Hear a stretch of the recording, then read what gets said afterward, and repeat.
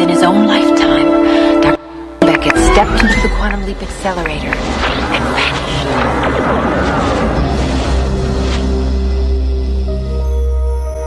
He awoke to find himself trapped in the past, facing mirror images that were not his own, and driven by an unknown force to change history for the better. His only guide on this journey is Al, an observer from his own time, who appears in the form of a hologram that only Sam can see and hear. And so Dr. Beckett finds himself leaping from life to life, striving to put right what once went wrong, and hoping each time that his next leap will be the leap home.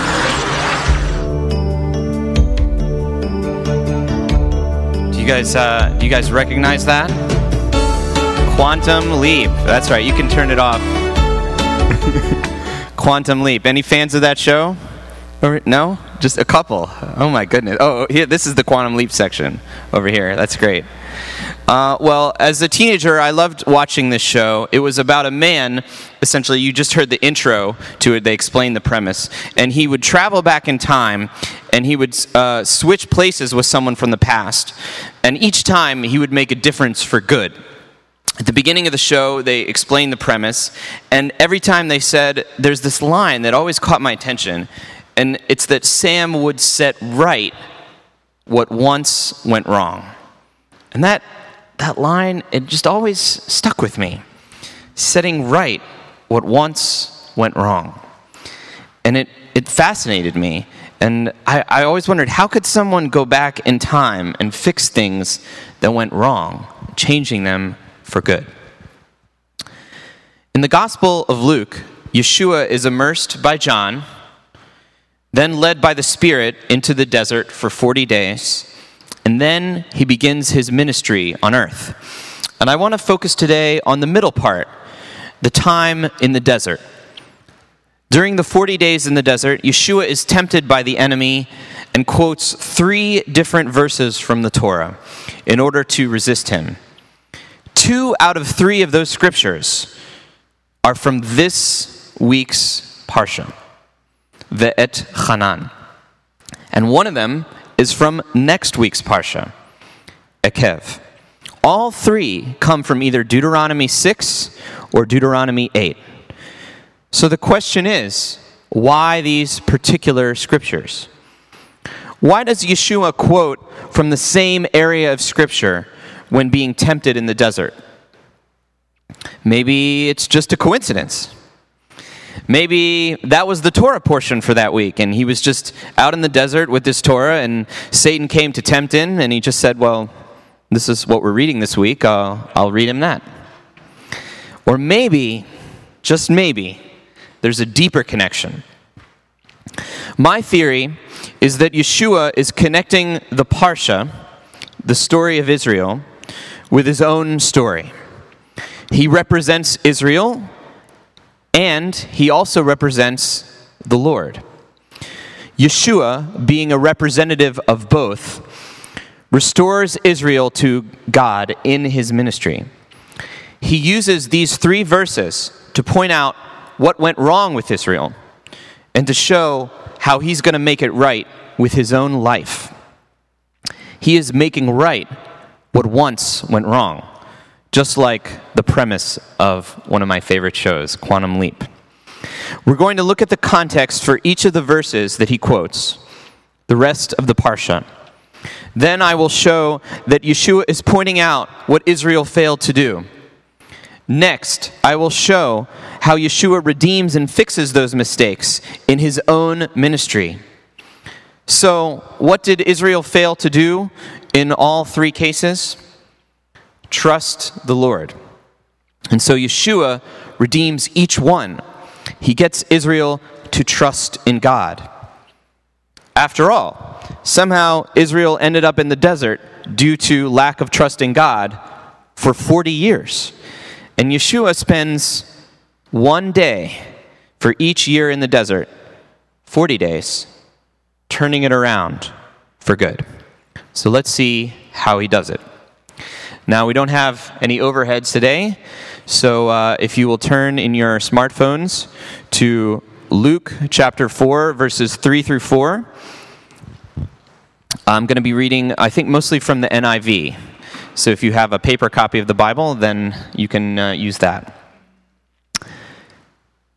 Are you all with me? All right. Luke 4, verses 3 through 4. The devil said to him, "If you are the Son of God, tell this stone to become bread." Yeshua answered, "It is written, man shall not live on bread alone." The full verse that Yeshua quotes is actually from Deuteronomy 8, verse 3, and it goes like this.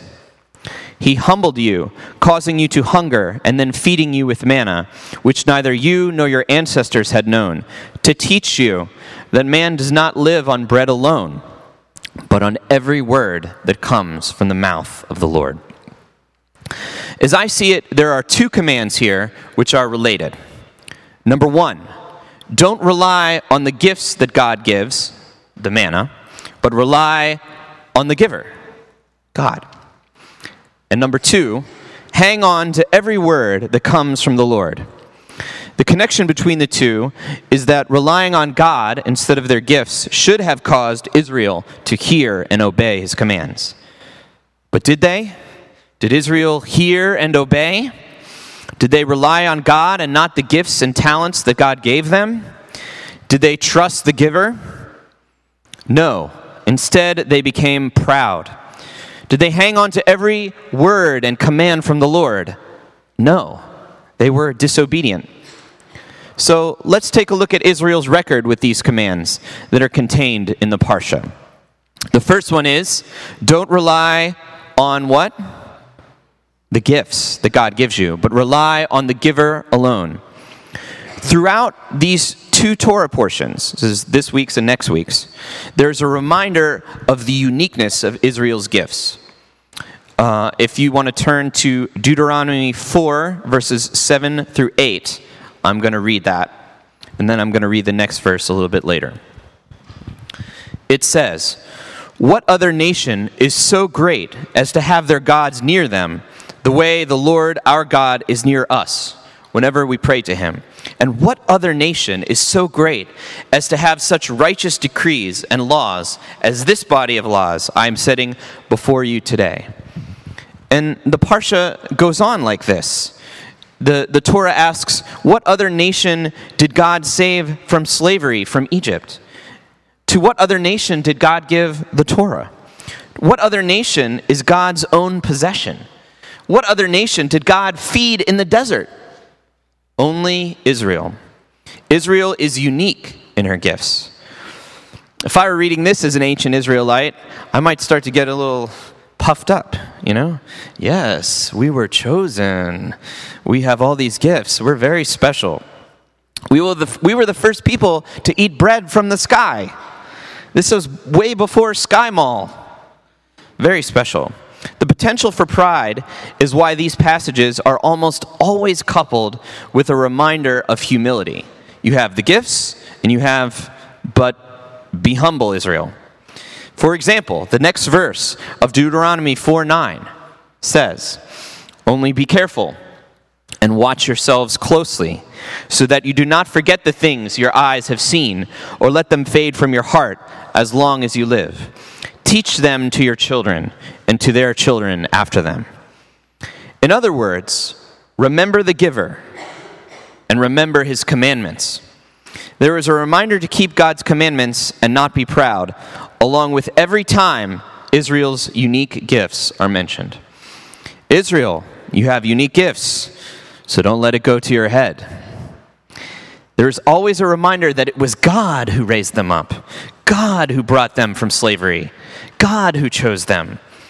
This reminds me of one of my favorite scriptures from 1 Corinthians 1, verses 26 through 29. "Brothers and sisters, think of what you were when you were called. Not many of you were wise by human standards. Not many were influential. Not many were of noble birth. But God chose the foolish things of the world to shame the wise. God chose the weak things of the world to shame the strong. God chose the lowly things of this world and the despised things and the things that are not, to nullify the things that are, so that no one may boast before him. The children of Israel are gifted and blessed, but not so that they can be puffed up. Rather, so they can show God's greatness, so they can trust in the giver. And so it is with us, my brothers and sisters. Each of us has a unique calling and identity, unique gifts and talents, something to offer, something to bless the world around us. We must trust not in our abilities, but in the Lord who gives them to us.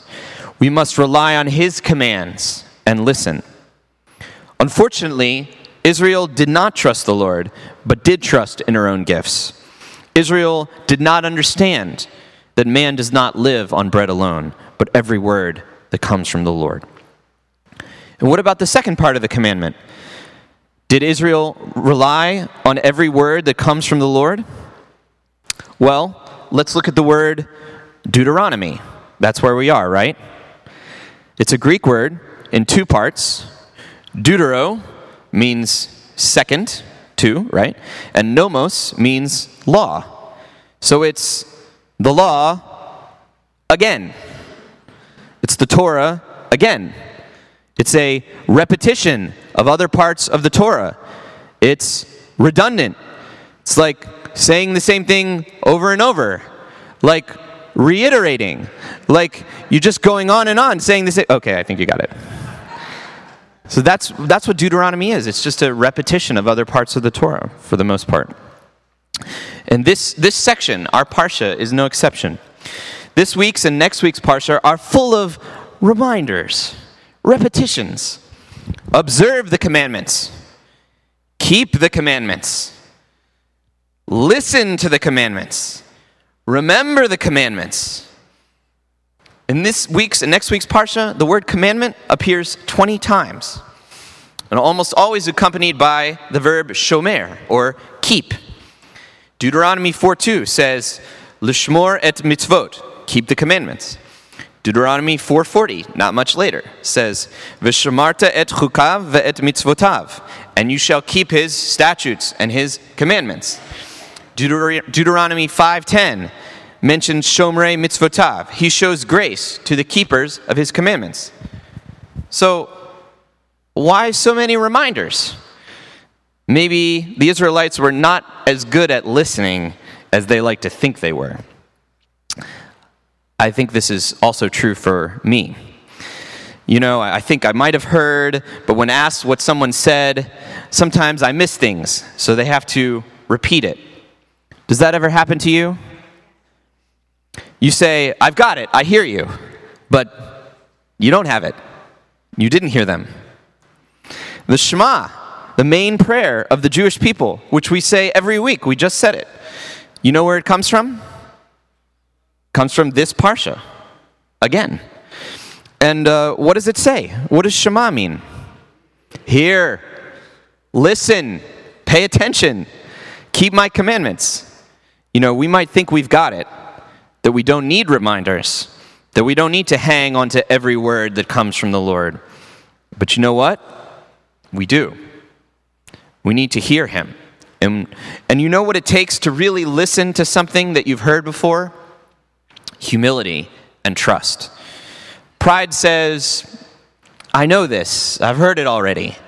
Humility and trust say, let me set my ear to hear and my mind to understand, because these words are life. Many of us have heard verses before, and we may think we know what God is saying, but that doesn't mean we don't need reminders. Listening well, hanging on to every word that comes from the Lord, requires humility and trust. So we've seen that Israel trusted in the manna and their gifts instead of trusting in the commands of God. So how does Yeshua redeem this mistake in his own ministry, in his own life? Well, he also provides food. He multiplies the loaves from nothing, or from a few loaves, just as his father did with the manna. So he's providing food as well. He's providing bread. But then after that, he has an interesting discussion with some of his followers. to show that he himself is the manna from heaven, manna that will last forever. In other words, Yeshua is both the gift and the giver. He's the manna and he's the Lord. So when they look to Yeshua for a sign, for a gift, he gives himself so that Israel will trust in the Lord. If you want to turn to John 6 with me, I'd like to actually read this with you. They find this exchange. So he's just multiplied the loaves, and now they're asking him about manna, and they're looking for a sign. Are you there? John 6? All right. If you have the NIV, it's later in John 6, I think verse 26. If you could read Yeshua's words with me. Starts with very truly. Very truly, I tell you, you are looking for me, not because you saw the signs I performed, but because you ate the loaves and had your fill. Do not work for food that spoils, but for food that endures to eternal life, which the Son of Man will give you. For on him God the Father has placed his seal of approval. And the people respond, what must we do to do the works God requires? And Yeshua says, the work of God is this, to believe in the one he has sent. And the people say, what sign will you give us that we may see it and believe you? What will you do? You know, our ancestors ate manna in the wilderness. As it is written, he gave them bread from heaven to eat. And Yeshua says, very truly I tell you, it is not Moses who has given you the bread from heaven, but it is my Father who gives you the true bread from heaven. For the bread of God is the bread that comes down from heaven and gives life to the world. And they say, sir, always give us this bread. And Yeshua says, what? I am the bread of life. Whoever comes to me will never go hungry, and whoever believes in me will never be thirsty. In his own body, Yeshua becomes the bread from heaven that will never run out. Yeshua himself is the bread that sustains life for those who trust in him. Yeshua is the manna, and Yeshua is the word. Thus, he redeems the mistake of the Israelites, looking to manna instead of to the word of God to sustain them. And this brings us to the second time that Yeshua is tempted by Satan in Luke chapter 4, verses 5 through 8. So he's in the desert. The devil led him up to a high place and showed him in an instant all the kingdoms of the world. And he said to him, I will give you all their authority and splendor.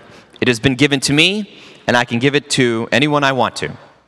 If you worship me, it will all be yours.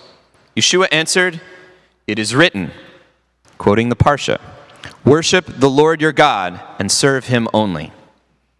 So, did Israel worship the Lord only and reject the idols of the other nations?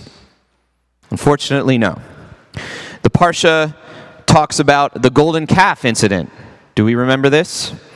The Israelites had to get the 10 Commandments again because Moses came down, he saw their idolatry, he broke the tablets. So he had to go back up and get 10 more. I guess they were the same 10, but he had to get new tablets. There are many, many reminders in the Parsha not to fall into idolatry, even in the future, with a reminder of the punishment. For example, in Deuteronomy 7, verses 12 and 16, it says, if you pay attention to these laws and are careful to follow them, then the Lord your God will keep his covenant of love with you, as he swore to your ancestors. The Lord will keep you free from every disease. He will not inflict on you the horrible diseases you knew in Egypt. So, what is this saying? If Israel trusts God and follows his commandments, they'll be free from the diseases of the Egyptians. But if they follow the gods of the Egyptians, what will they get? The diseases of the Egyptians. But we see that the Israelites did fall into idolatry. So there were many diseases in the land amongst the people. And what does Yeshua do to redeem this situation? He heals Israel. In his earthly ministry, Yeshua makes right what once went wrong by healing and restoring Israel to health so that she can follow God's commandments in wholeness and righteousness. And we have seen that Israel did not trust Hashem's word, but in the manna and the other gifts. And we have seen that Yeshua redeemed this by becoming manna himself. And we have seen that Israel did not trust in the Lord, but followed other gods of Egypt, thus incurring the diseases of Egypt. And we have seen how Yeshua redeemed this mistake by doing what? By healing them. And this brings us to the last time that Yeshua is tempted by the enemy, when Satan tells Yeshua to throw himself from the cliffs because the angels will break his fall. Yeshua says to the enemy in Luke chapter 4, verse 12, "It is said, do not put the Lord your God to the test." The rest of this quote from the Torah says, "Do not put the Lord your God to the test, as you did at Massah." So right away you can tell this is a reference to a mistake that Israel made earlier. In fact, it refers to Exodus 17, when the Israelites questioned whether Hashem was with them or not. The word Massah means testing, because the Israelites were testing God. They asked Moses why he brought them up out of Egypt to die of thirst. They were complaining for lack of water. And this was just after he took them out of Egypt and gave them bread from heaven. And still, they were testing God to see if he would really take care of them. God said he would provide. God already provided. And he showed them that he would provide everything they needed. And still, they kvetched and tested him. That's some unholy chutzpah. You know, there's holy chutzpah and there's unholy chutzpah. Testing God but not trusting him is the unholy kind.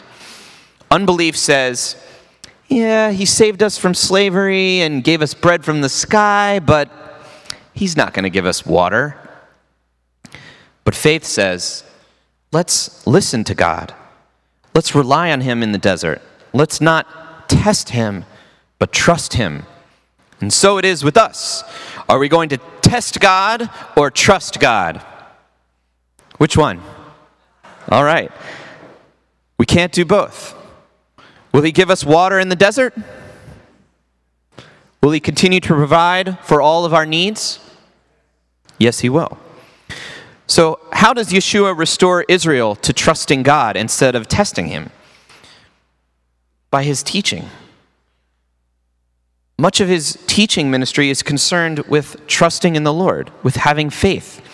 If you have faith, if you trust in God, if you obey his commandments, you can move mountains. If you have faith, nothing will be impossible for you. Yeshua teaches us. He does miracles among us. He teaches Israel not to demand more miracles, but to trust in God because of the miracles. He teaches Israel not to test the Lord, but instead to trust him. As Yeshua himself trusts the Father and obeys him. So we have seen that, like Dr. Samuel Beckett in Quantum Leap, Yeshua set Israel right where once she went wrong by enabling her to trust God. Israel fell into idolatry, into lack of trust, refusal to listen.